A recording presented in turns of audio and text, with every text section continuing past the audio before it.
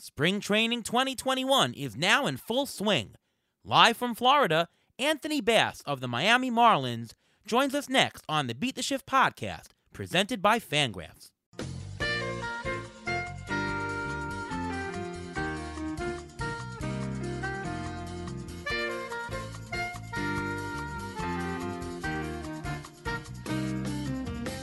Welcome to another episode of the Beat the Shift podcast. I am your host, Ariel Cohen, and with me as always, Ruvain Guy. How are you, Ruvain? I'm doing great. How are you doing today? I'm doing fantastic. We've got a special guest today. He is a pitcher on the Miami Marlins, entering his 10th year in the major leagues. Last year, in the short 60-game season, he had a 3.51 ERA, a 1.01 WHIP in 25 innings pitched with 7 saves for the Blue Jays. He produced a 62% ground ball rate and only gave up 2 barrels all season long. Welcome to the show, Anthony Bass. How are you? Gentlemen, thank you for having me. I'm pumped. Oh, so excited to have you. We were just talking before. Sounds like you had a good clean inning today. A good start here to the spring training. How's it going so far? It's going well. Meeting my new teammates, new coaches. It's been a really good transition coming from Toronto. They've been very welcoming of me to the team. The training staff, they're asking me if there's anything they could do for me. Strength and conditioning coaches have been great, very open to my routines and what I like to do to make sure that my body's ready. So far, so good. My body feels strong. I've pitched in 3 games so far, trending in the right direction. My velocity's slowly ticking up as each outing comes and goes. Slider and my splitter are looking better, and just look to keep progressing until April 1st there. Last year, you were the man to be counted on in Toronto with 26 appearances, which led the entire team amidst the playoff stretch run. So just going back to last year, if you don't mind, how was the whole 2020 experience dealing with COVID, the short season, the makeshift home park at Buffalo, and how did you enjoy the playoff experience? It was unique last year with all the challenges and obstacles that we had to endure. A lot of the things we weren't accustomed to, as far as every other day testing and making sure that we're COVID free. And then also the 6 feet of distancing, wearing masks, living in a team hotel, encouraged not to live outside of the team hotel. It was a very abnormal season, but after the first couple weeks, you got the hang of it and it just became natural. And the Blue Jays did a great job of making Buffalo feel as major league as possible. Even though it wasn't the most ideal spot for us, we made the best of it, and I can't thank the Jays enough for really making it as close to major league as possible. And following that crazy year last year, how did you approach this offseason compared to prior years? So this offseason, I gave myself a chance to really rest up. Nothing crazy different from years past. I know that this year is 162. It's not 60, so I know it's going to be more of a grind. Thankfully, I've had experience doing that, so I know how to pace myself in spring training and throughout the course of the season. I know when to speak up if I need a day, if my arm's hanging, so I can finish the season strong and give the team some added late leverage situations there in October to help us, get into the playoffs. So, you've played for a number of teams throughout your career, and, without giving away organizational secrets, what are some of the differences you've seen from team to team in the way they approached pitching and their philosophies in general? Yeah, so it's the game's changed a lot. So I broke in the league in 2011, and when I broke into the league, it was all about fastball command, glove side with the Padres, keeping the ball down in the strike zone, throwing a lot of strikes. That's what we were preached. And as I've evolved and the game has evolved, everyone's pitching at the top of the strike zone, and everyone's all about spinning the baseball, getting those swings and misses. And that's when I really had to learn what works for me and what doesn't. And I figured out pretty quickly that I wasn't a huge high spin rate guy, so I needed to make adjustments. And yeah, just over the years, you just kind of can see how the game's evolved. Really, most of the organizations run pretty similarly as far as the pitching philosophies go. So that's not a huge change from organization to organization. And you spent 2016 pitching in Japan. How was that experience? And what did you pick up while you were there? Yeah, that was pretty much the turning point for my career. I got my confidence back. I was thrown out into the fire and had to learn a different style of baseball. Um, and once I learned how to effectively use my fastball inside to the hitters, both throwing it for a strike and using it to brush them off the plate, it made the plate look bigger and allowed me to really utilize both sides of the plate.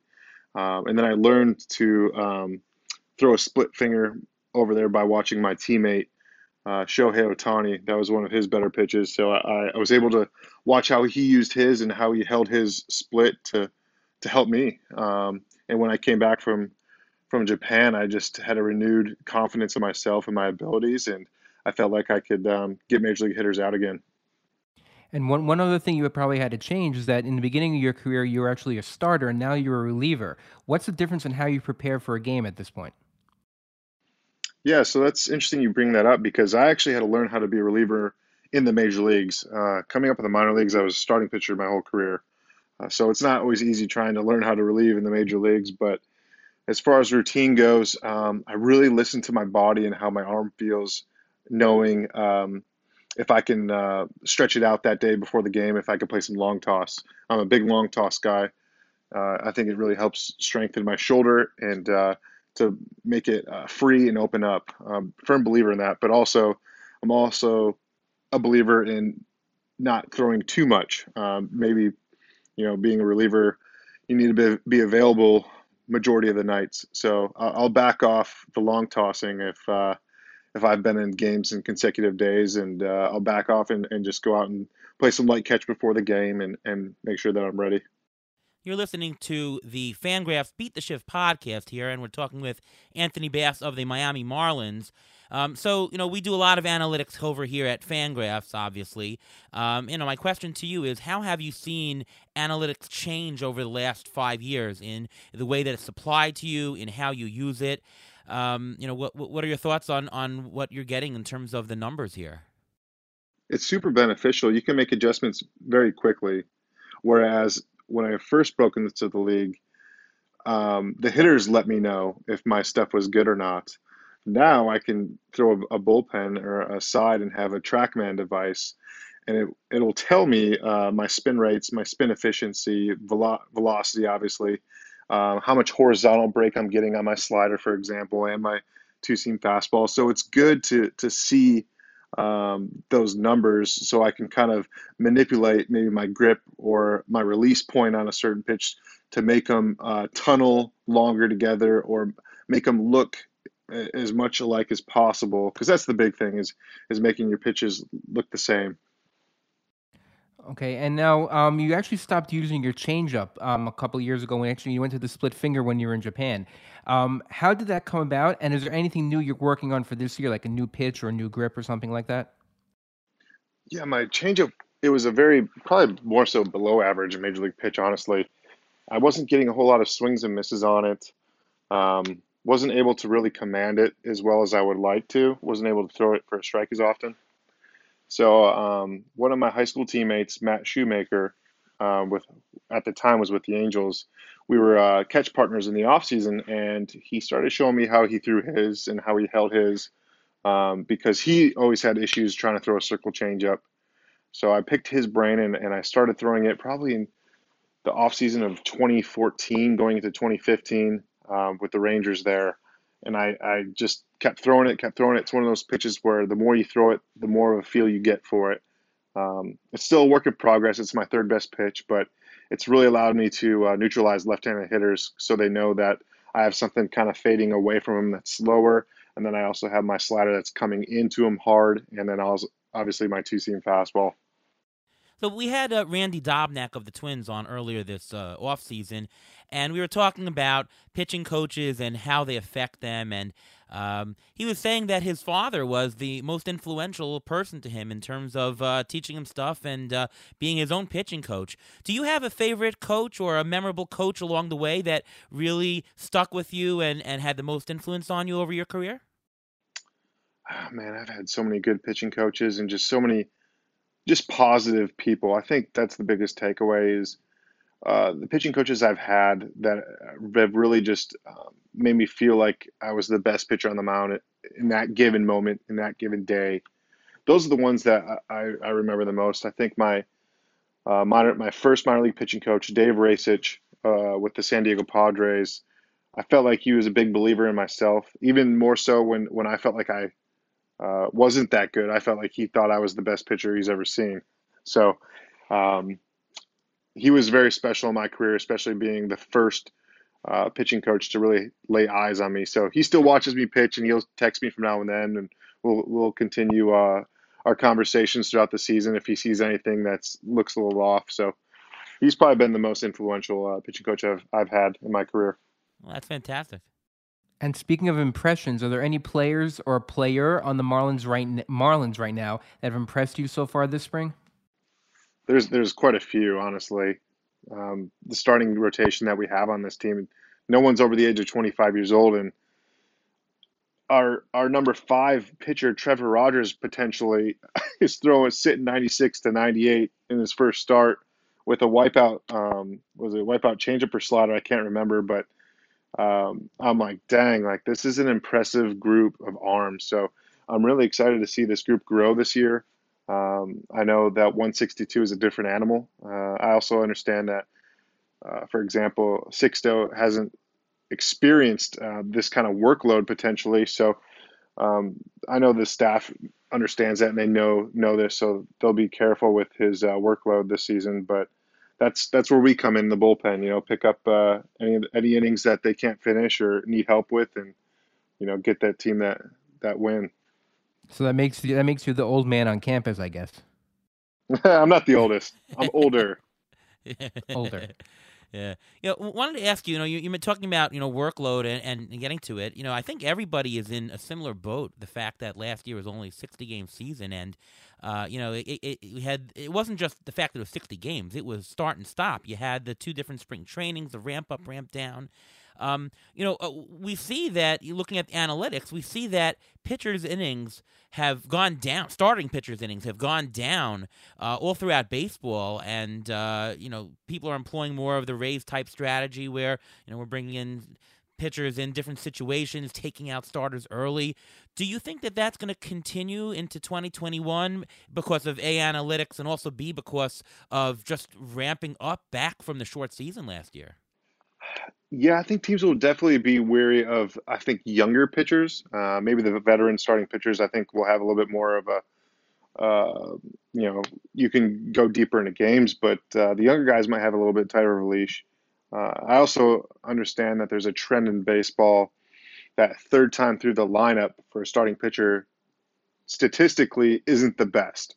So you'll see a lot of quick hooks from organizations that are kind of built on that philosophy and are basically buying into it. So you might be seeing a lot of pitchers being pulled that third time through the lineup. And you mentioned the strength and conditioning coach that you were talking about. So far I've seen a lot of rash of injuries and a lot of muscle injuries, not necessarily major injuries, but muscle injuries. Have they taught you anything new to keep your body in shape so that you don't fall into that habit of, let's say, pulling an oblique or having an issue like that? They haven't really told me I need to change anything because my routine right now is I feel like it's pretty solid. I know what I need to do to be ready and compete at the highest level possible. For me, it's more so making sure I maintain my body weight. I have a tendency to get lean, which isn't a bad thing, but in sports, you definitely need some fat. You can't pull fat, as they say. You pull muscle. So I need to make sure that I keep eating my food, making sure that I'm staying right around 12% of body fat is usually when I'm feeling my best. So as of right now, they haven't tweaked any of my lifting programs or how I warm up or prepare. They're just kind of more observing right now. But I told them, look, I'm all open. If you have any ideas for me that can help me, please let me know. So they understand where I'm coming from. Right. It's only been a few weeks into spring training so far, but are you told what role you would be? An eighth inning, ninth inning guy, high leverage situation guy, or if not, when do pitchers have these kinds of discussions with their managers in the preseason? Yeah, I haven't been told an official role yet, but one thing when I did sign with the Marlins and they told me, look, we're bringing you in to pitch high leverage situations, whether it be the seventh, eighth, or ninth. Like that's where we see you. Whether it's the inning doesn't really matter. It's I guess it's more so like the clump of hitters due up. Say it's the eighth inning and you got the heart of the lineup up there. I could see that inning, just depending on how Don wants to play it out. But I look forward to any challenge in the game, and especially the high leverage ones are always fun to be a part of. So whatever they need, I'll be ready for. Right. What is your first impressions of Don Mattingly so far? He's great. Super laid back. He's very visual. He just likes to watch, see his players, especially the new guys, how we go about our business, kind of what we feature. He was watching all of my bullpens before I got into my first game action, just being very observant. And then just in talking with him here and there, I like to hear a hitter's perspective on pitching and guys that have given him difficulty. So we kind of talked about that a little bit one day, but he's all just observing right now and watching, especially the new guys, how we go about our business. Well, Don Mattingly actually won Manager of the Year in the National League because he helped the Marlins get into the expanded postseason last year. How do you think the NL East is going to shape out this year? It's going to be a dogfight, and I'm pumped. I mean, there you go. I think it's going to be the best division in baseball, and as far as competition goes, there's not a weak link in this division at all. Every team's very good and built to compete in October. So I'm looking forward to the challenge, and I know if we want to be the best team, you got to beat the best team. So it'll be a good challenge for us, and especially the young group that we have. Fantastic. You can follow everyone, Anthony Bass on Twitter at AnthonyBass52. You can follow myself on Twitter at ATCNY. My work is over at Fangraphs and at Rotoballer. And you can follow Ruvain here at MLB Injury Guru for all of the injuries that pop up in spring training and in the rest of the season. Once again, want to thank so much Anthony Bass of the Miami Marlins for coming on the Fangraphs Beat the Shift podcast. And from all of us here, we'll see you next time.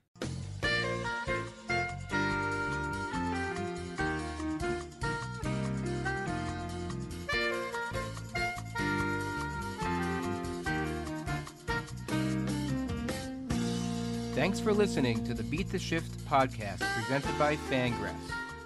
Follow us on Twitter at beat_shift_pod.